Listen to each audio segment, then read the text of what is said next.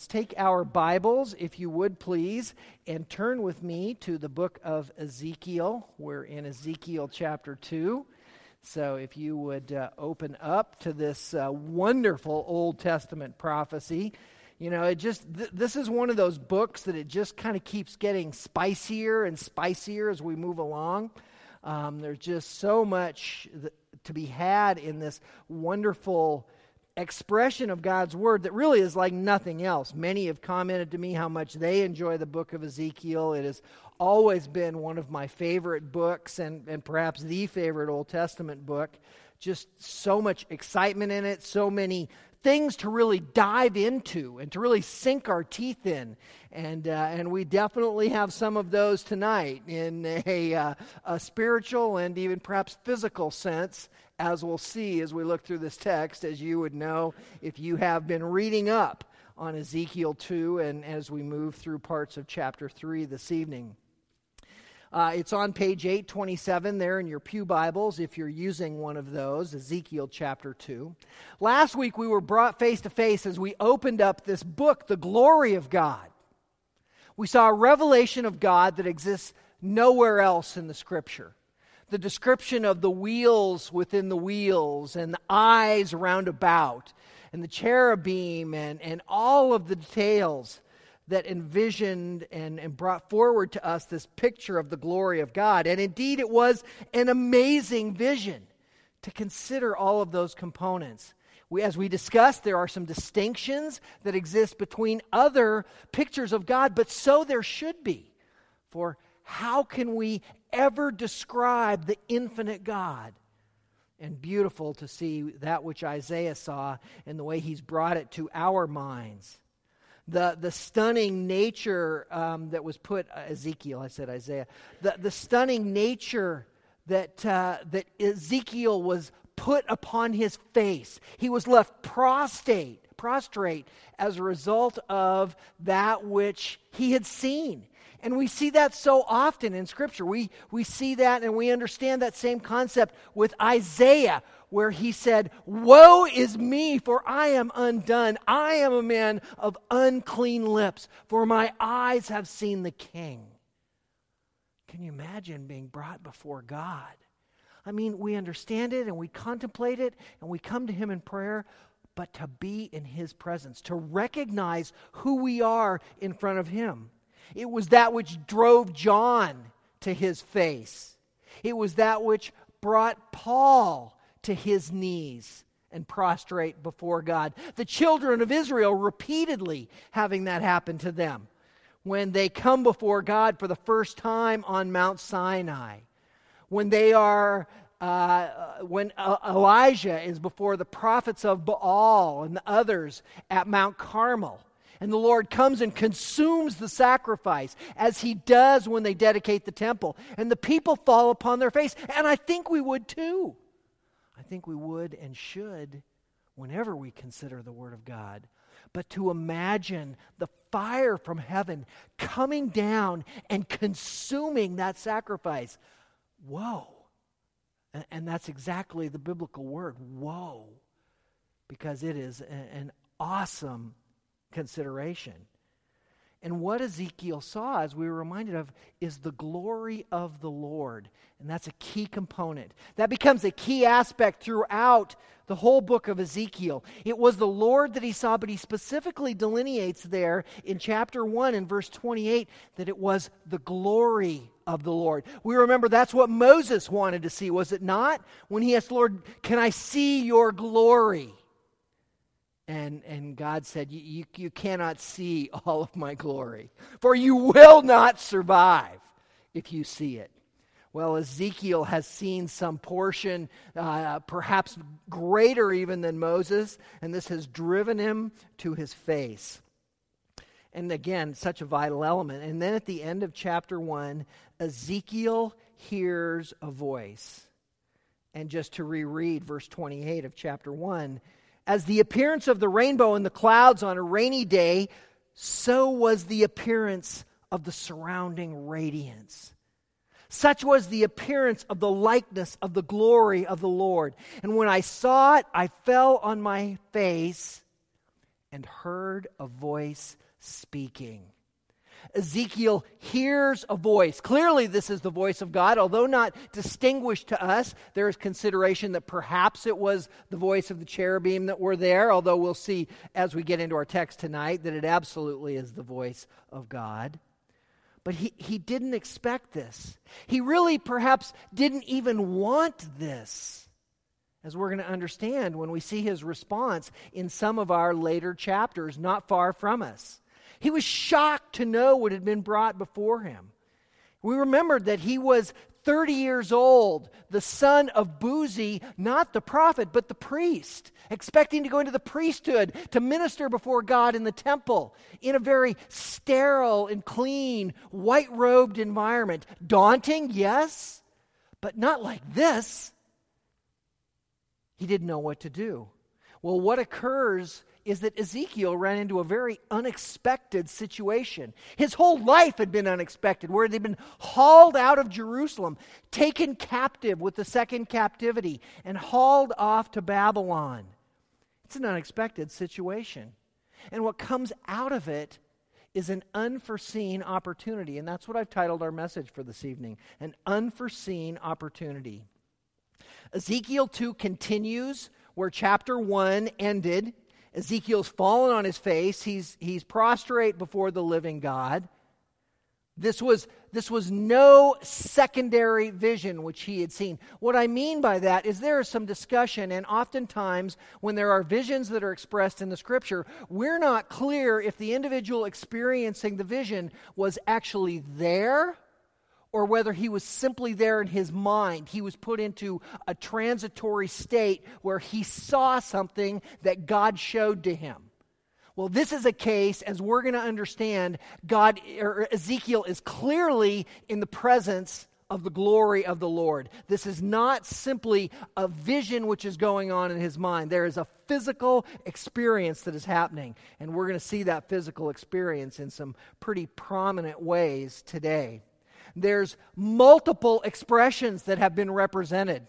Even in his falling on his face, in the brief interaction we've had, there's huge humility, just a recognition of who he is.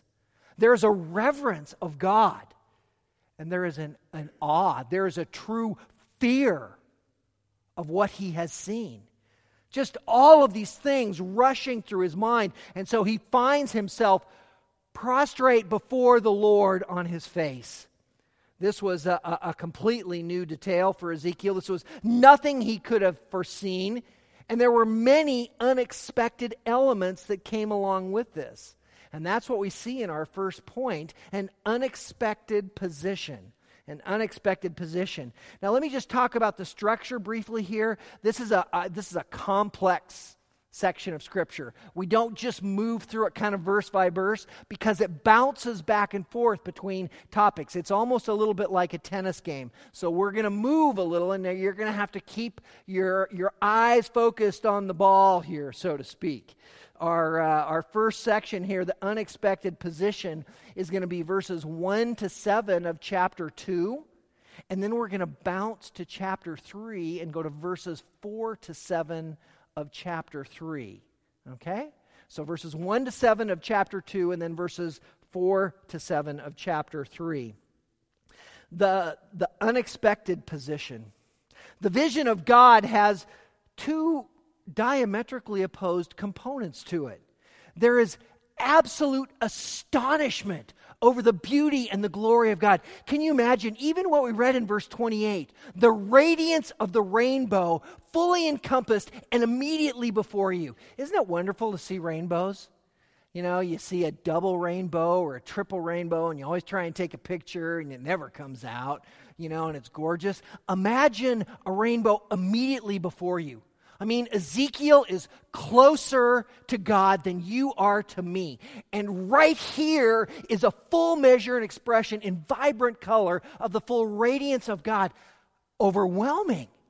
The beauty and the color, it had to be all that the human eye can conceive of. And yet, in addition, and really in contrast to that, is the absolute fear of being in the presence of God, of recognizing who we are. Well, so also these contrasts exist in our first point. The two positions kind of even move back and forth within our unexpected position. The first thing we see is a position of prominence. A position of prominence. Look at it in the first two verses. The position of prominence within our unexpected position. Chapter 2 and verse 1. Then he said to me, Son of man, stand on your feet that I may speak with you. As he spoke to me, the Spirit entered me and set me on my feet. And I heard him speaking to me. The text begins with God speaking.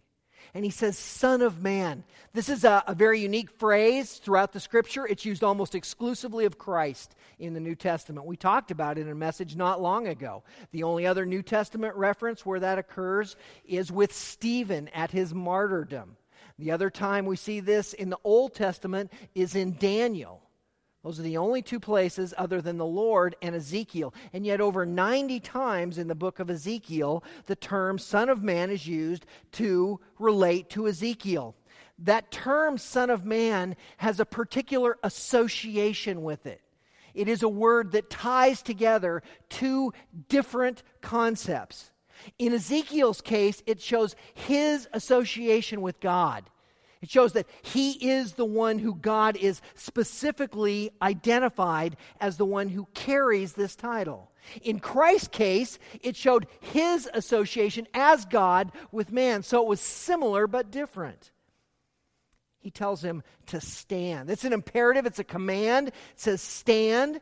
Well, the issue here is Ezekiel is on his face because of humility, because of fear, because of awe, but because he can't get up. He is overwhelmed by what he has seen. He is too weak from the vision that he's seen, and he has no strength. And can't you imagine that? Have you ever been scared to the point that you were weak in your knees? You were just feeble in physical stamina? I have. It's a daunting situation. Charles Lee Feinberg, a wonderful Old Testament expositor, notes that God rebuked Ezekiel's spirit of fear and brought him to his feet. He had to be readied for action. He could have spoke with him on the ground, but he had to lift him up. He had to have him ready to go. I have a job for you to do. You must be before me.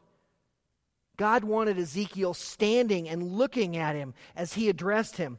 You know, I remember my father used to say to me, Son, look me in the eyes when you're talking to me. Well, can you imagine looking into the eyes of God as he was speaking to you? Stunning to consider. And verse 2 now turns to the first person narrative. Now we have Ezekiel speaking. We've had God speak, and now Ezekiel reflects on what has just happened. And he says, the Spirit entered me. Well, what Spirit is that? It's the same Spirit that we just saw that was empowering the wheels within the wheels. It is the Holy Spirit of God, the same Spirit which indwells you if you are a believer in Jesus Christ. And it enters into him, and it set him on his feet. This was indeed a position of prominence. The Spirit empowering him. Well, verse 3 transfers us back to God speaking, and there's another move that goes on. We were looking at a position of prominence, and now we're going to look at a position of pandemonium. Everything switches here in this position of pandemonium. This bedlam, this chaos, this turmoil. It's interesting, as you look that word up in the dictionary, you'll see the word anarchy, even the word hell used to describe pandemonium. And that's exactly what we're going to see represented in this text and beyond. Look at verse 3 of chapter 2 and follow along as I read those next few verses. Then he said to me, Son of man, I am sending you to the sons of Israel, to a rebellious people who have rebelled against me. They and their fathers have transgressed against me to this very day. I am sending you to them who are stubborn and obstinate children. And you shall say to them, Thus says the Lord God. As for them, whether they listen or not, for they are a rebellious house, They will know that a prophet has been among them.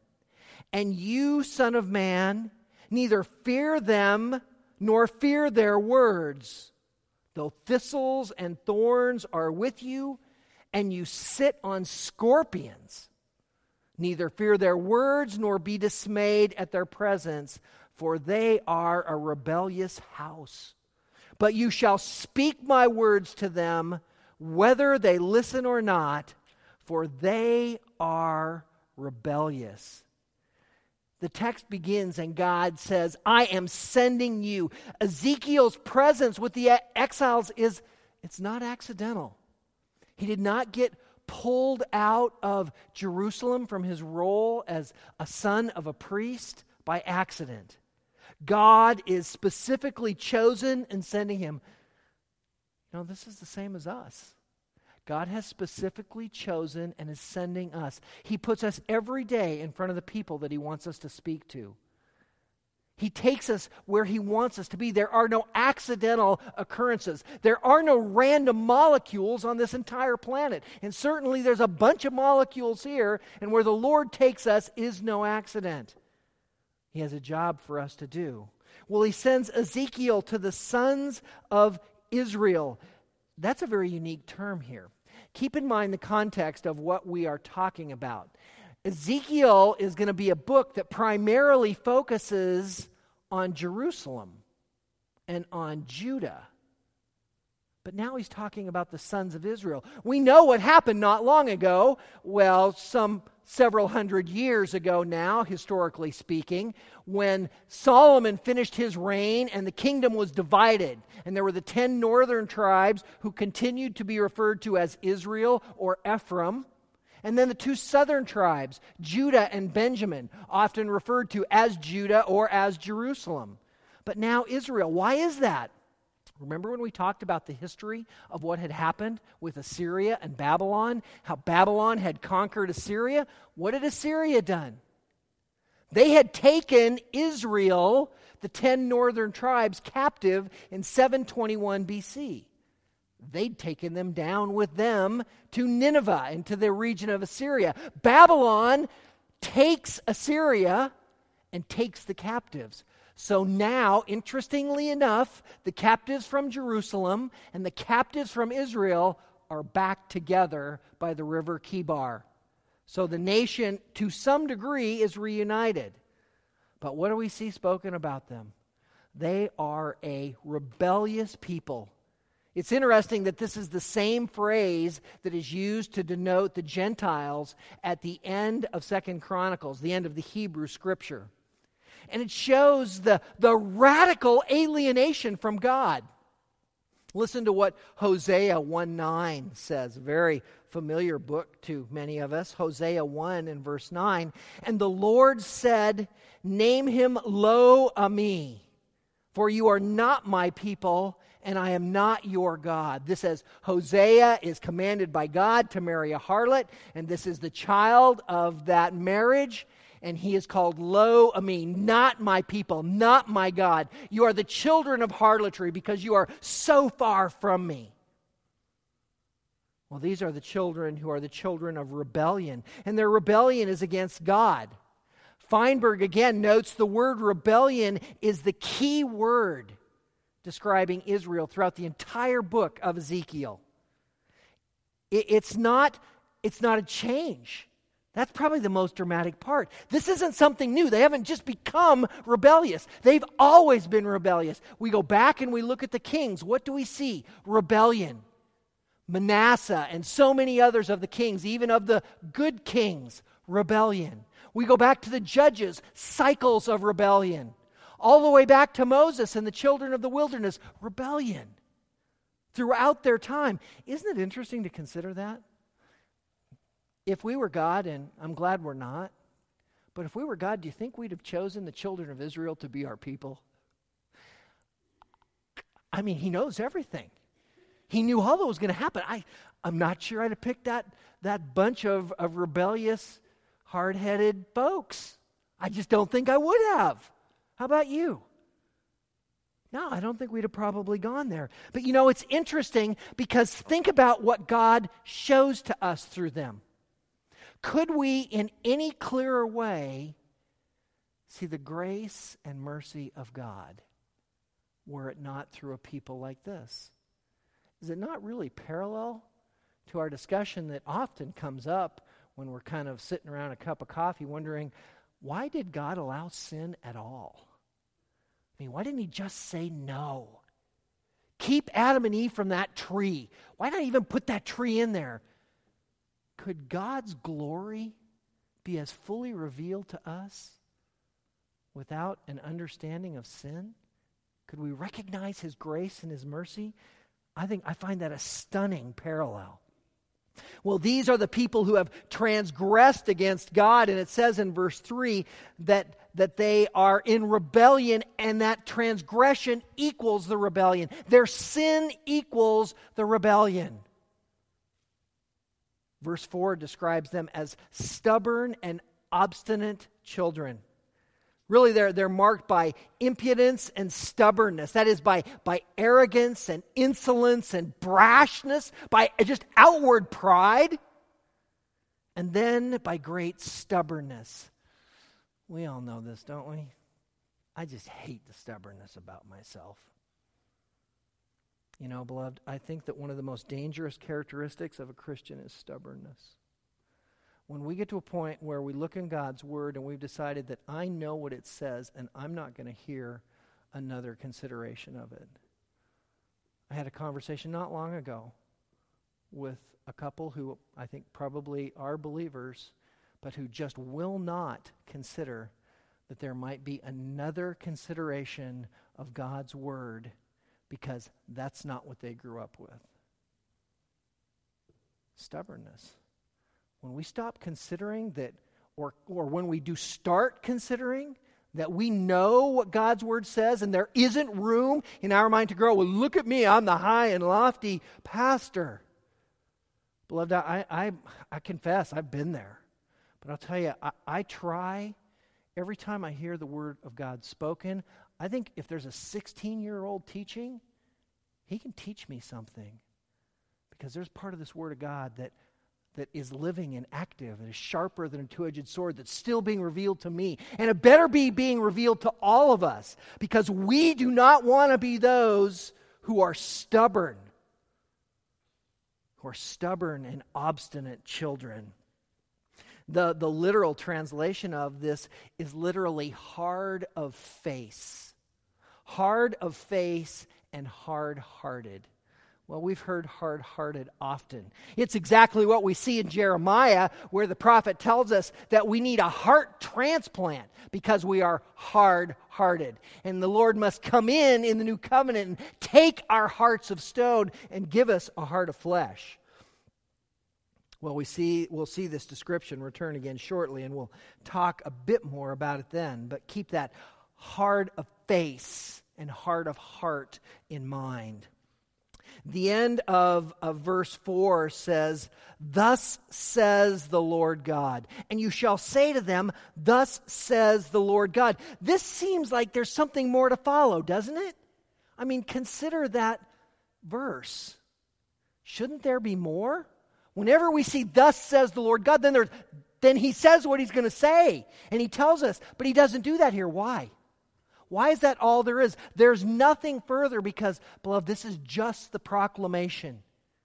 This is instruction to Isaiah that thus you shall say and nothing more. Your words will only be my words. You will say just the word of God. It's not a particular statement of what he's to do. It's a statement of position of who he is to be.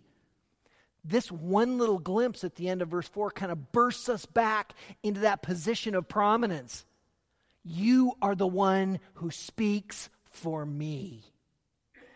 God is telling him that when he speaks, he is to do and to be that which God gives him and tells him to do.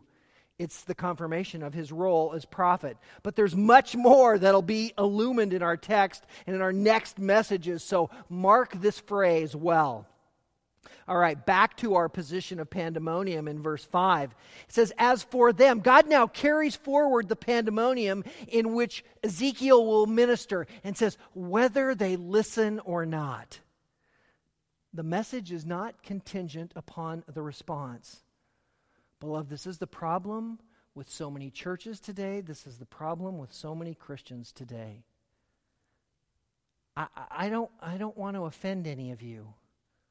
I don't want anyone leaving, and I don't. There's nothing more painful from a pastoral point of view than when people leave the church. But so, in order to avoid that, in order to avoid my pain, I'm going to waffle a little on this.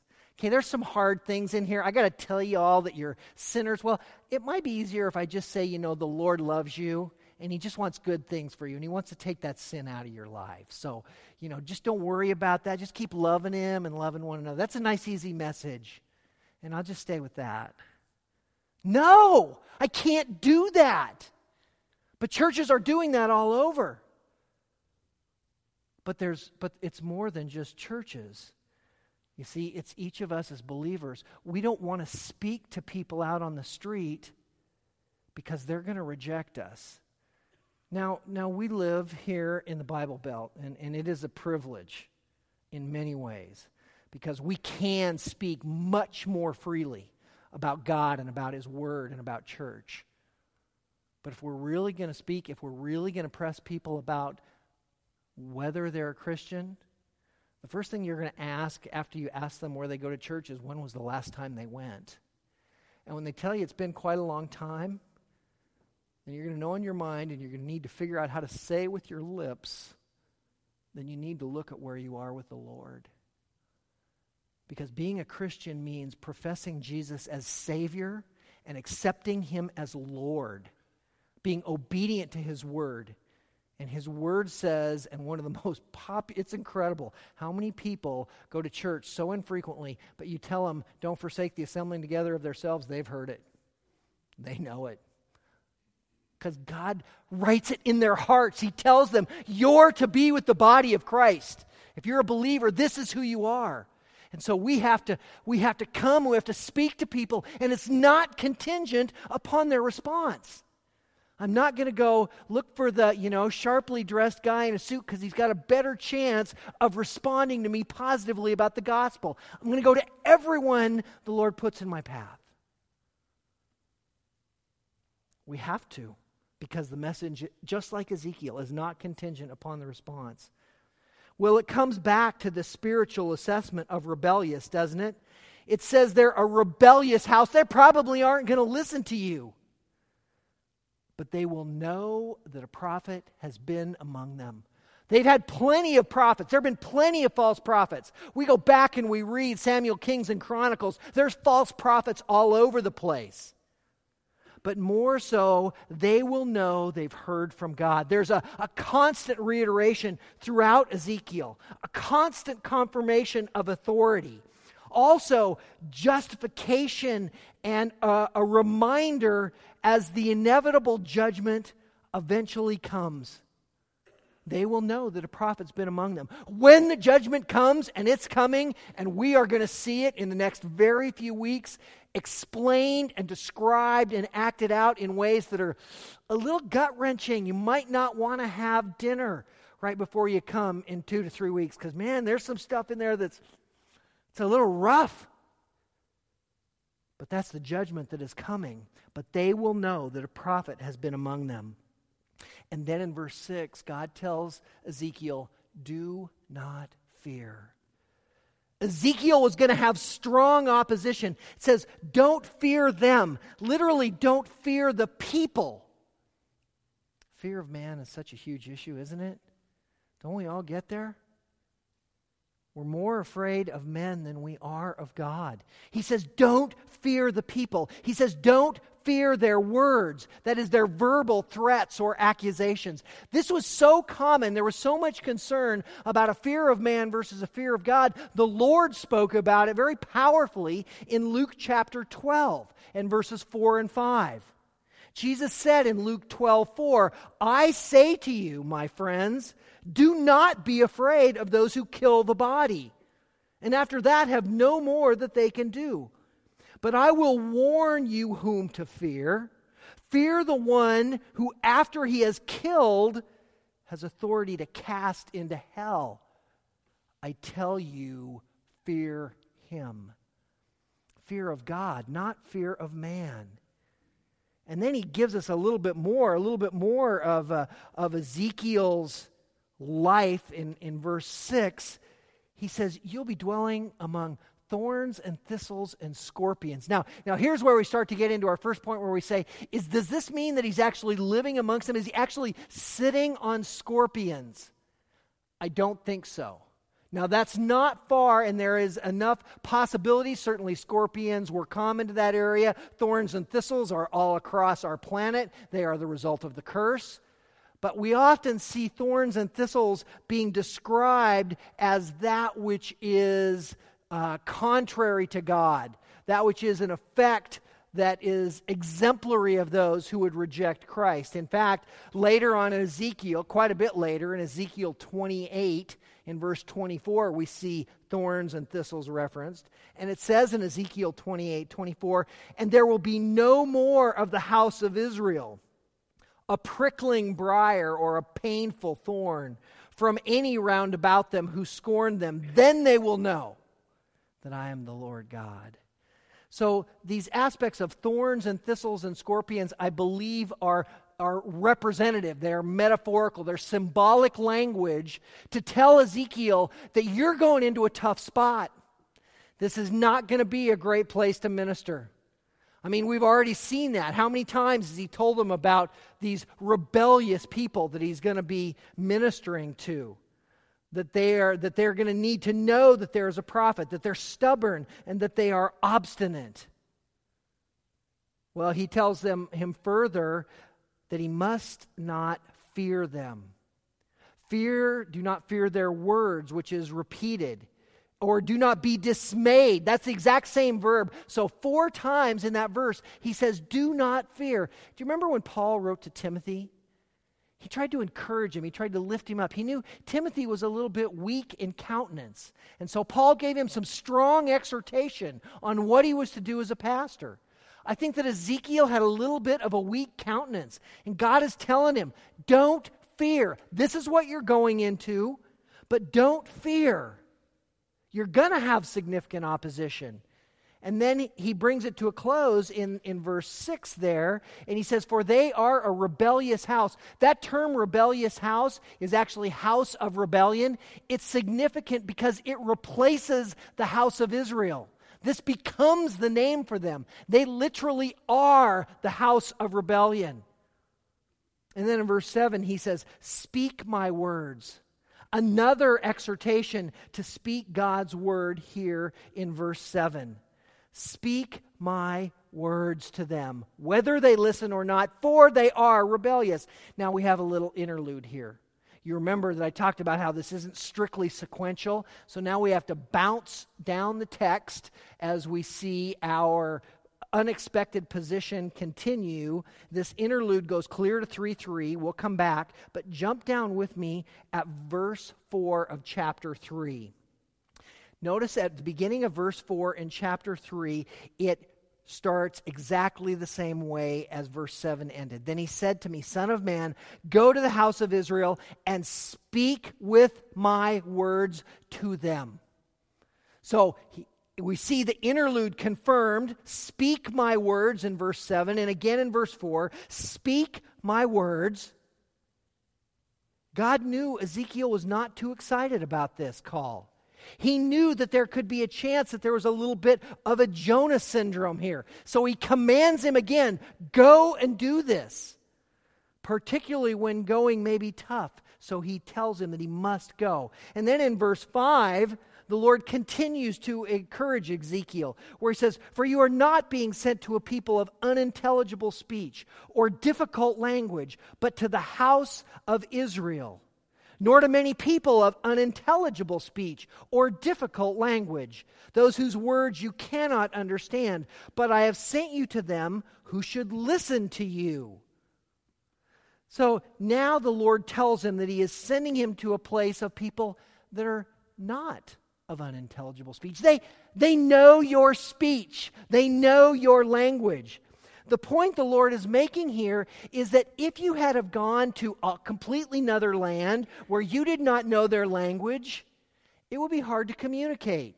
We have missionaries who are in the jungles in Papua New Guinea who are trying to create the language so that they can share the gospel of Jesus Christ. Creating the language, that's hard. God is saying it would be no harder for you, Ezekiel, if you were creating a language than it's going to be going to speak with people who know the language that you speak. It's going to be a very difficult situation. But the differences between those two conditions are negligible. The moral and spiritual barriers are every bit as difficult here as would be the physical barriers of those with strange language. One commentator notes that strange languages are more easily mastered than the spiritual hindrance of an unbelieving heart. Do we not know that? Do we not know that from some of the unbelievers in our own families and in our own lives? They're more hard-hearted than trying to learn a language of a completely different people. Verse 6 goes on and it says, nor many. Why does he repeat that? He's just talked about those who are a people of unintelligible speech or language, and now he says, nor to many peoples. So it's just the same thing as if you're going to learn 4 or 5 languages. You're going to go down into the jungles of Africa where every different region has its own little dialect. And you're going to have to learn all of those dialects. No more difficult than where you're going. You're going into a very tough spot.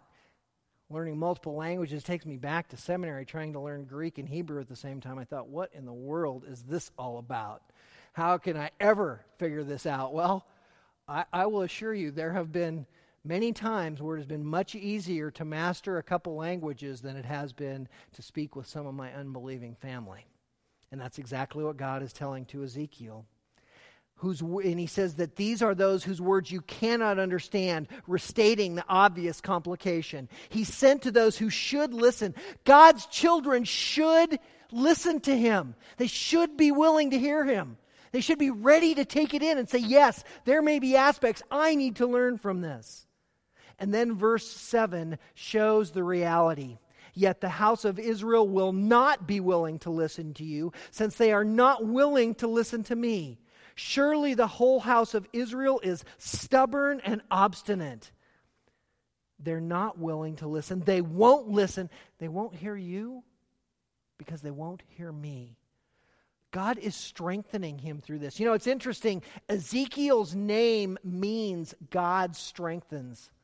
All of this is the strengthening of God. All of this is this unexpected position. This position of pandemonium is strengthening him. This is where you're going. This is the field you're going into. Be ready. This whole house is stubborn and obstinate. Again, those same 2 words.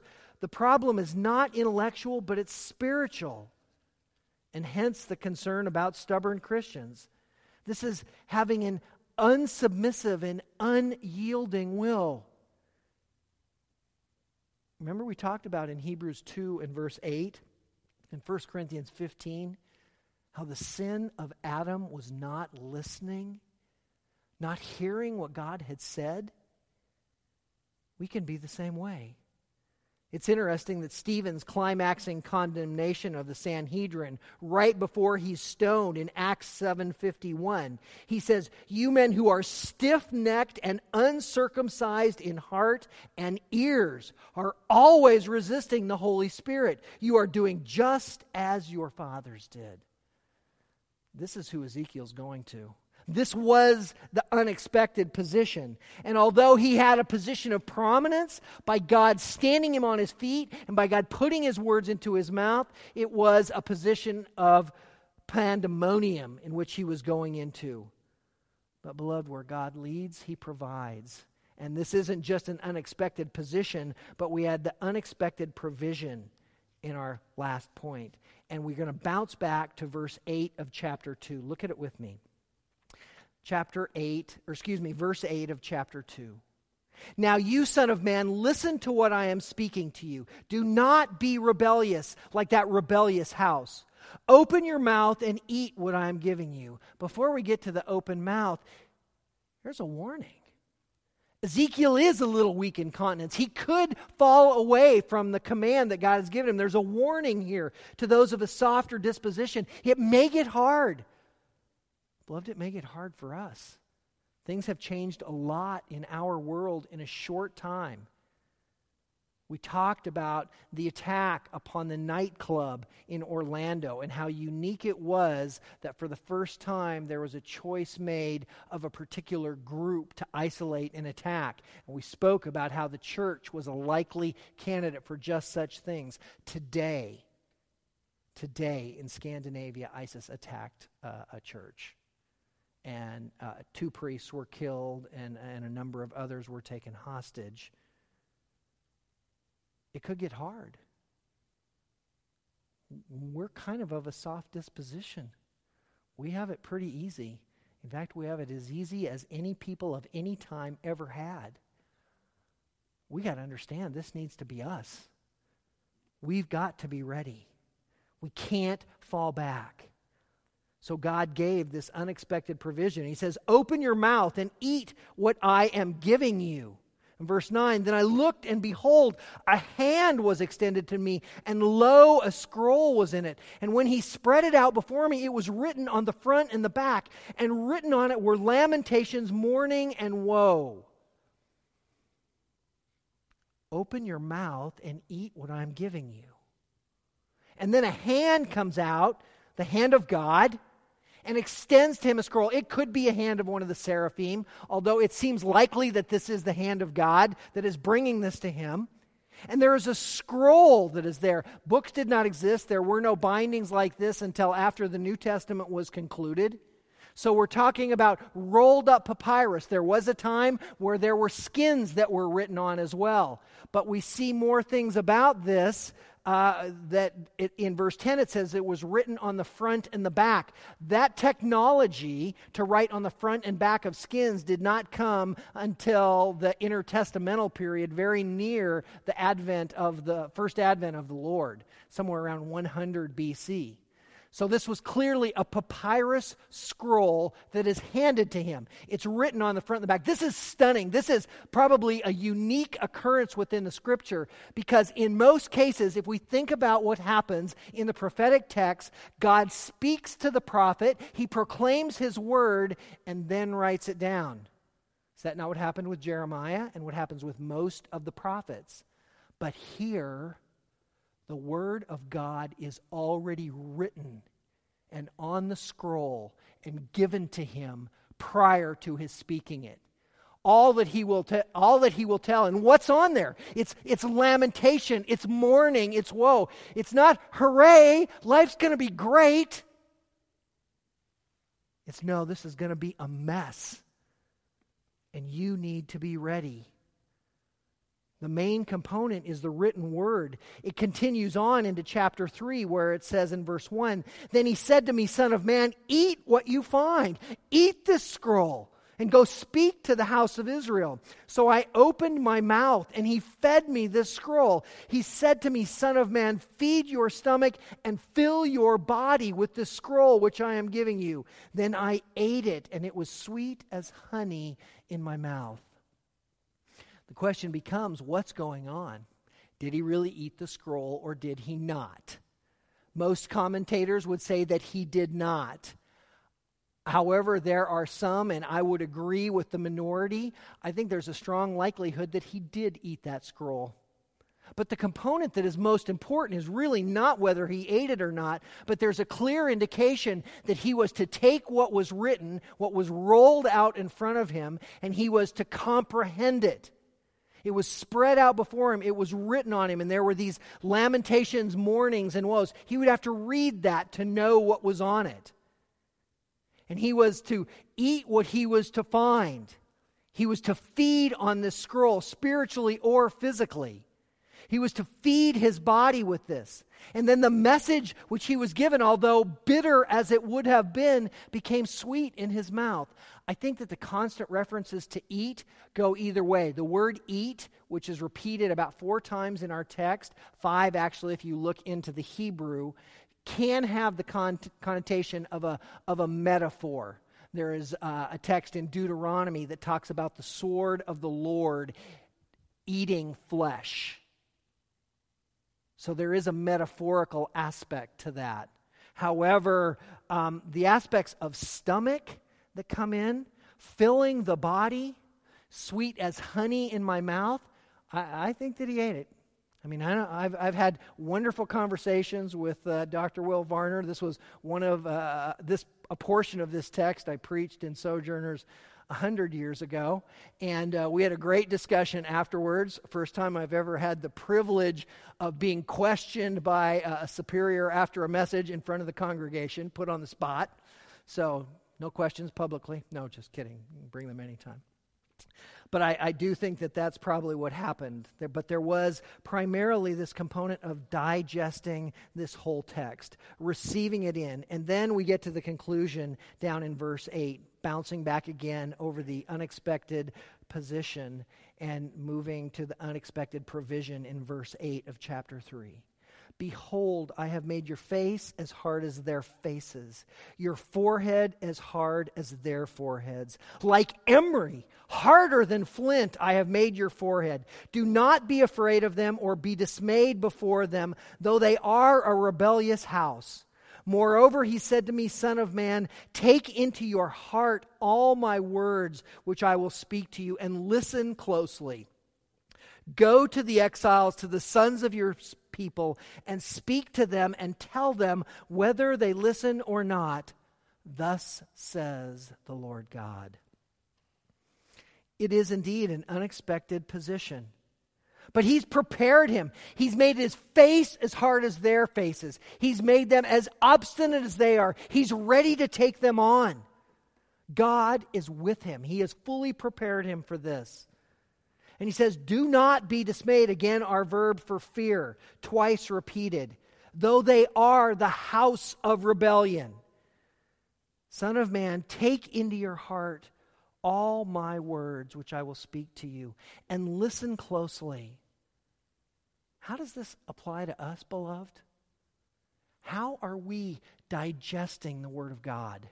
How are we taking it into our heart? As we read God's Word, how are we considering ways that it is applicable in our day-to-day situation? Do you think there's anything in this Word that's not useful to you every day? There isn't. The question is, are we reading it with that thought in mind? If it's nothing more, when I'm reading through a genealogy, and I'd say, well, I don't know how I'm going to use that in evangelism conversation, and you may not. But it is encouraging your heart. Is it telling you and showing you, look at the perfection with which God details His book and shows me His Word and how all things have happened historically, so I can have a confidence. I can go forth into the world and I can say, thus saith the Lord. Friend, you need Christ. If you're without Him, you're living in your sin and you're going to hell. You need to understand that you have to confess and you have to repent and you have to turn from that sin and accept Christ as your Savior, yes, as the only one who can deliver you, but not as fire insurance, but as the one who is Master, who is Lord of your life, who you submit to willingly and lovingly. That's what you need to do, my beloved friend. And that's what we need to tell people. And every piece of this word encourages us to that. We too are going to a stubborn and obstinate world, whether they say they're part of the Bible Belt or not. They need to truly know Christ.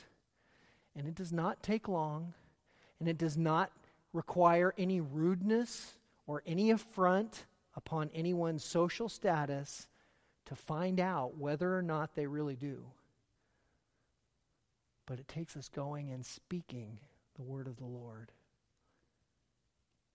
Have we been commanded? Go, therefore, to all the world. baptizing, teaching, making disciples of all nations. And lo, I'm with you always to the end of the age. He's commanded us to go, to be making disciples, just as he commanded Ezekiel to go.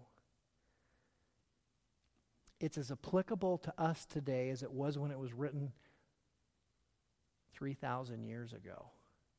What an amazing consideration. We don't need to be afraid. We just need to go in the strength of the Lord.